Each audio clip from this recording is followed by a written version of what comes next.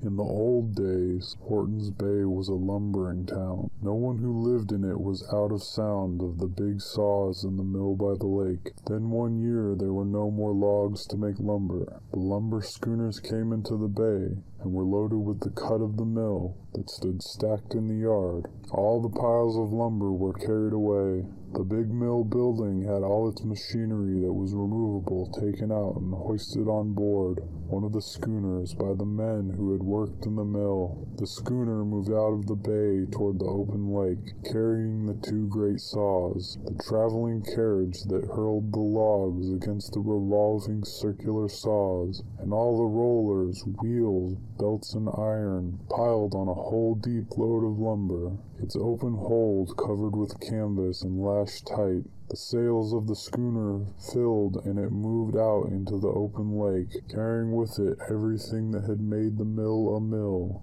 and Hortons Bay a town. The one-story bunkhouse, the eating house, the company store, the mill offices, and the big mill itself stood deserted in the acres of sawdust that covered the swampy meadow by the shore of the bay. 10 years later there was nothing of the mill left, except the broken white limestone of its foundation showing through the swampy second growth as Nick and Marjorie rowed along the shore. They were trolling along the edge of the channel bank where the bottom dropped off suddenly from sandy shallows to 12 feet of dark water. They were trolling on their way to set night lines for rainbow trout. "There's our old ruin, Nick," Marjorie said. Nick, rowing, looked at the white stone and the green tree. "There it is," he said. "Can you remember when it was a mill?" Marjorie asked. "I can just remember," Nick said nothing. They rowed on, out of sight of the mill, following the shoreline. Then Nick cut across the bay. "They aren't striking," he said. "No," Marjorie said.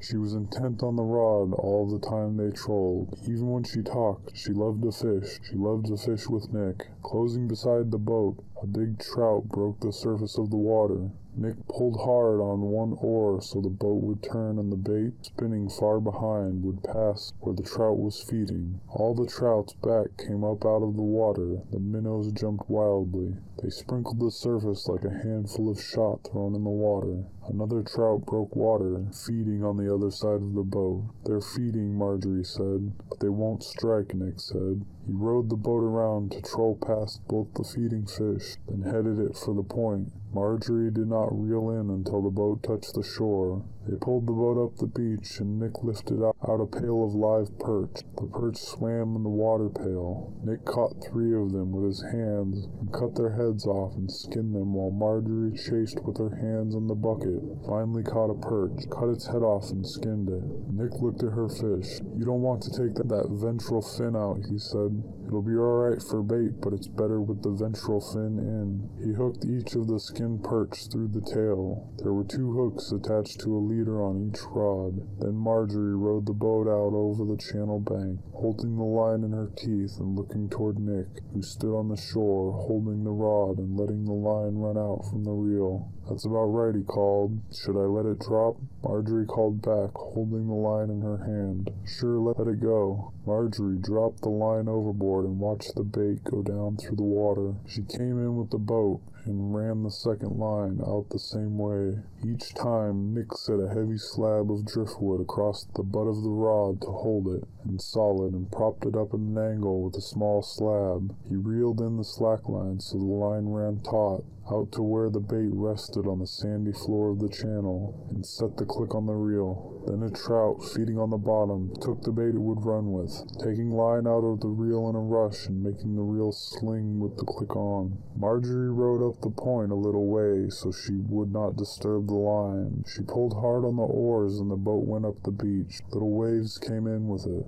Marjorie stepped out on the boat and Nick pulled the boat high up on the beach. "What's the matter, Nick?" Marjorie asked. "I don't know," Nick said, getting wood for a fire. They made a fire with driftwood. Marjorie went to the boat and brought a blanket. The evening breeze blew the smoke toward the point, so Marjorie spread the blanket out between the fire and the lake. Marjorie sat on the blanket with her back to the fire and waited for Nick. He came over and sat down beside her on the blanket. In back of them there was a close second-growth timber of the point, and in front was the bay with the mouth of Horton's Creek. It was not quite dark. The firelight went as far as the water. They could both see the two steel rods at an angle over the dark water. The fire glinted on the reels. Marjorie unpacked the basket of supper. "I don't feel like eating," said Nick. "Come on and eat, Nick." "All right." They ate without talking and watched the two rods and the fire light in the water. "There's going to be a moon tonight," said Nick. He looked across the bay to the hills that were beginning to sharpen against the sky. Beyond the hills he knew the moon was coming up. "I know it," Marjorie said happily.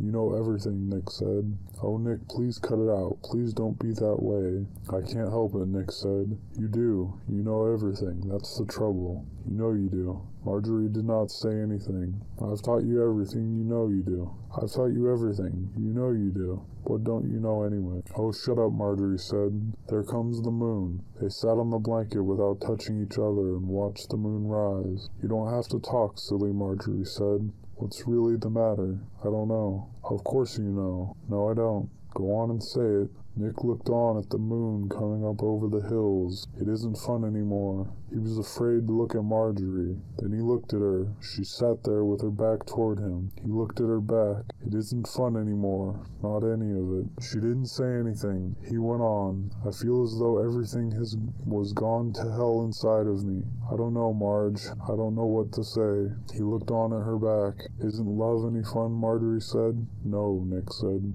Marjorie stood up. Nick sat there, his head in his hands. "I'm going to take the boat." Marjorie called to him. "You can walk back around the point." "All right," Nick said. "I'll push the boat off for you." "You don't need to," she said. She was afloat in the boat on the water with the moonlight on it. Nick went back and lay down with his face in the blanket by the fire. He could hear Marjorie rowing on the water. He lay there for a long time. He lay there while he heard Bill come into the clearing. Walking around through the woods, he felt Bill coming up to the fire. Bill didn't touch him either. "Did she go all right?" Bill said. "Yes," Nick said, lying, his face on the blanket. "Have a scene." "No, there wasn't any scene. How do you feel?" "Oh, go away, Bill. Go away for a while." Bill selected a sandwich from the lunch basket and walked over to look at the rod.